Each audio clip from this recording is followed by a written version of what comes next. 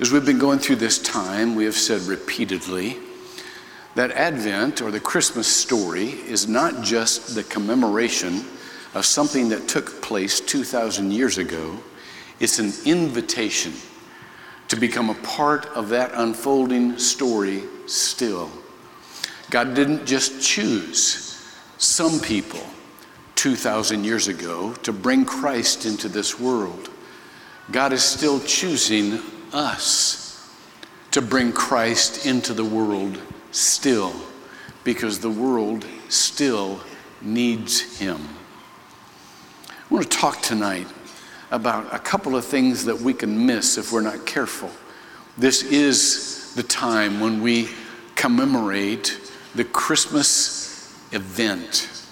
And so we've got to watch out that we don't make it so personal. That's the first thing we can miss.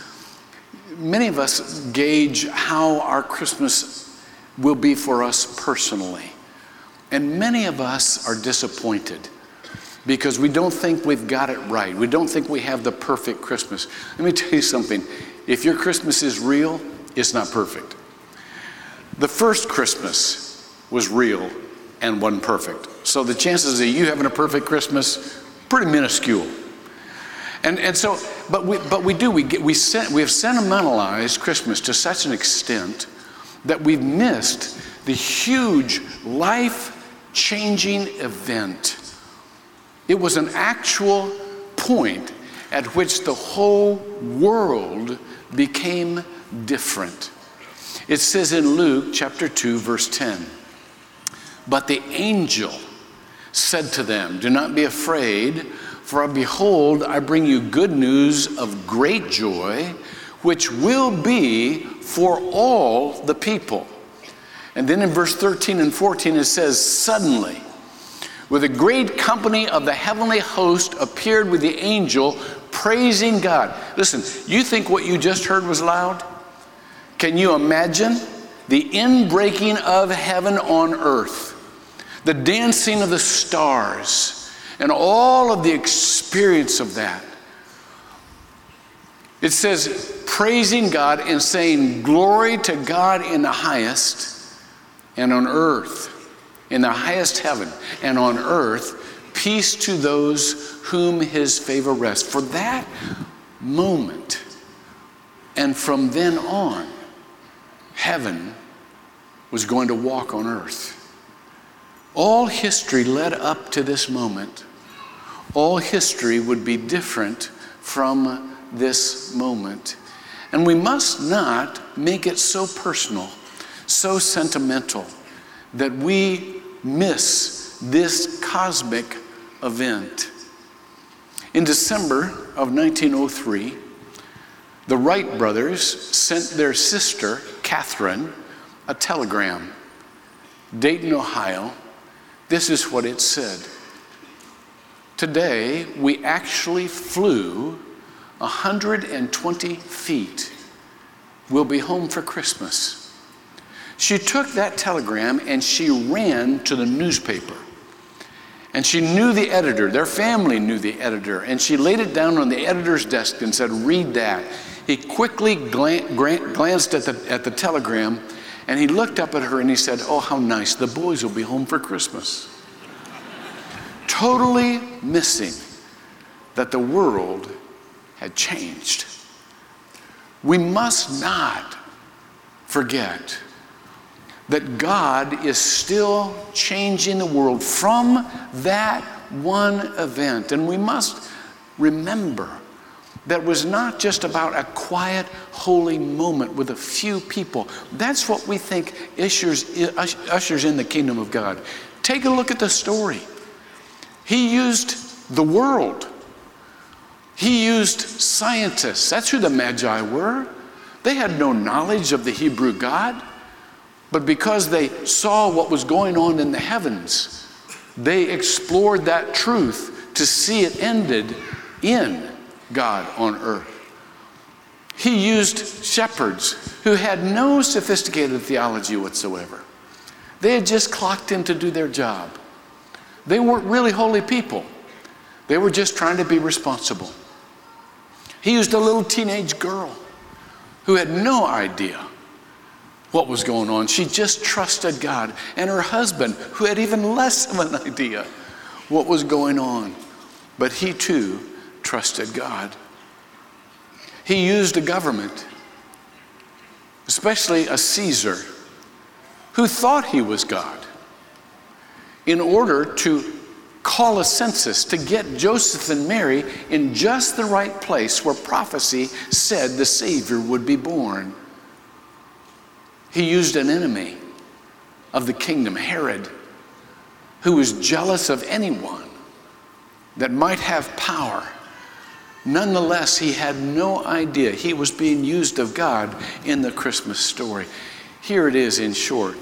Who can God use to bring his son into the world? The answer is all of us. No matter where you are, we need to be ready, to be willing to be used of God. It's a wonderful thing to know that you can be used just like you are. Many of you would disqualify yourself right out of the chute to be part of God's coming into this world. God does not disqualify you. God made you so that he could use you, so that Christ could come into the world again. But here's the second point we often miss.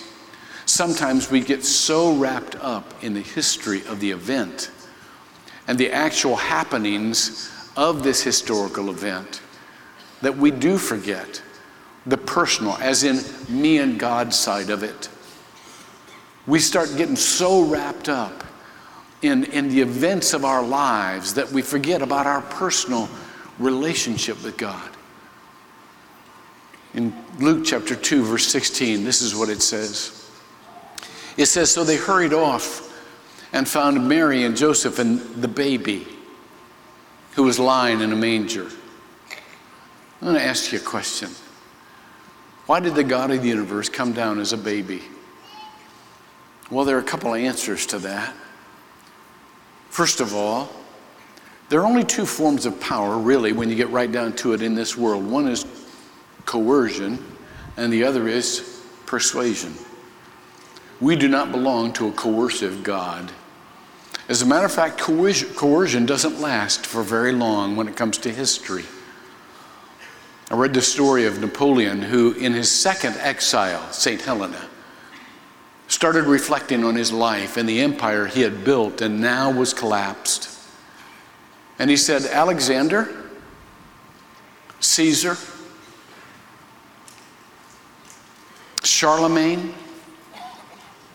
and me, all of us built empires by force. None of those empires lasted. And then he said this, Jesus Christ was the only one to build an empire on love. And to this day, millions would die for him, never having seen him. Do you know what a baby does to your heart? You know what a baby does to your heart. It calls out all the best in you.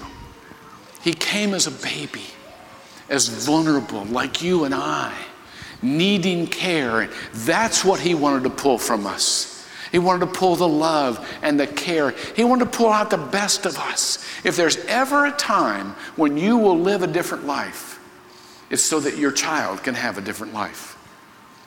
So that your child can have a different model. If there's ever a time you want the world to change, it's because you want that child or that grandchild to grow up in a world that's better than the one you had. So many of us live life backwards. That's the other reason he was born in a baby. A baby is all about the future. A baby comes out and basically says, I don't care what you did in the past. Here I am. Where are we going now? It's not ever about going back. We always want to go back and try to fix something or somehow make it right or somehow become. No. I don't know how many of you have seen the new Star Wars movie yet. I know some of you have because I saw you there. There's a scene in that movie, I won't spoil it for you if you haven't seen it, but there's this little creature, traveler's aid, Maz Kanata is her name. And she's talking to one of the main figures in the movie, Ray. And Ray keeps feeling like she has to get back to where she came from. Because if she gets back there, then maybe somebody will come back and her life will be changed and she will have fulfilled her responsibility. And Maz looks at her and says, you know the truth. They're never coming back. The belonging you seek is not behind you. It is ahead. I love that. The belonging you seek is not behind you. It's ahead. The life you wished you had lived is not behind you. It's ahead. The people you wished were still here are not behind you. They're ahead. Baby says, let's look at the future. Will your future be any different? You see, something we know about Christmas is it doesn't fix anything. An event doesn't fix anything. Some of you had babies thinking that would fix something. Oh, what a rude awakening. Babies bring a whole new set of problems, don't they? A whole new set of challenges. They don't fix anything right away. But they call you to a sense of responsibility that will fix everything eventually. Nothing is fixed in an instant. Not life, not anything. I heard about this little girl who came home from her first day of school, and her daddy happened to be home, and he looked at her and he said, well, what'd you learn? And she looked at him and said, not much. I got to go back tomorrow. That's the way with all of us. We got to go back tomorrow. And tomorrow. And the question is, will life be any different? God is waiting for us in the future. And He wants to give us a better life. The question is, will you go there? Will we go there together? Will our lives be any different after this event?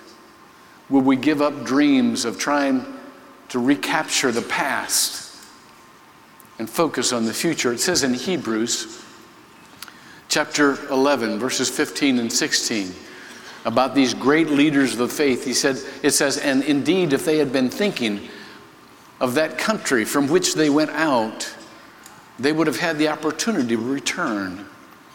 But as it is, they desire a better country, that is, a heavenly one. Therefore, God is not ashamed to be called their God, for He has prepared a city for them. God has a great future for each one of us. We just have to determine that we're going to be patient and persistent enough to get there. And we'll get there if we go together. Every time we have the Let the Bible Speak, you know those times in here where we ask you just to get up and in front of a microphone, just repeat your favorite verse. Probably 2 or 3 of you get up every service and you repeat Jeremiah 29:11. And I don't blame you. It's one of the greatest verses in the Bible. This is what it says. For I know the plans I have for you, declares the Lord. Plans for welfare and not for calamity, to give you a future and a hope. If you've read this Christmas story, you understand that everyone who was there had to go home. They had to go back to their ordinary lives. Some of them would just blend in and live life as they always had. But some of them were changed. Some of them wanted a new life. Some of them had seen God in their life, and they wanted to see more of Him. The question is, which group will you belong to? Come back. Live out 2016 with us, and let's build heaven together. Pray with me. Lord, we gather at the manger, not as a destination, but as a starting point. We ask you to come to us with your Spirit and compel us into the future, that all the babies might have a better world because we have followed you, and so will we have that better world. Amen.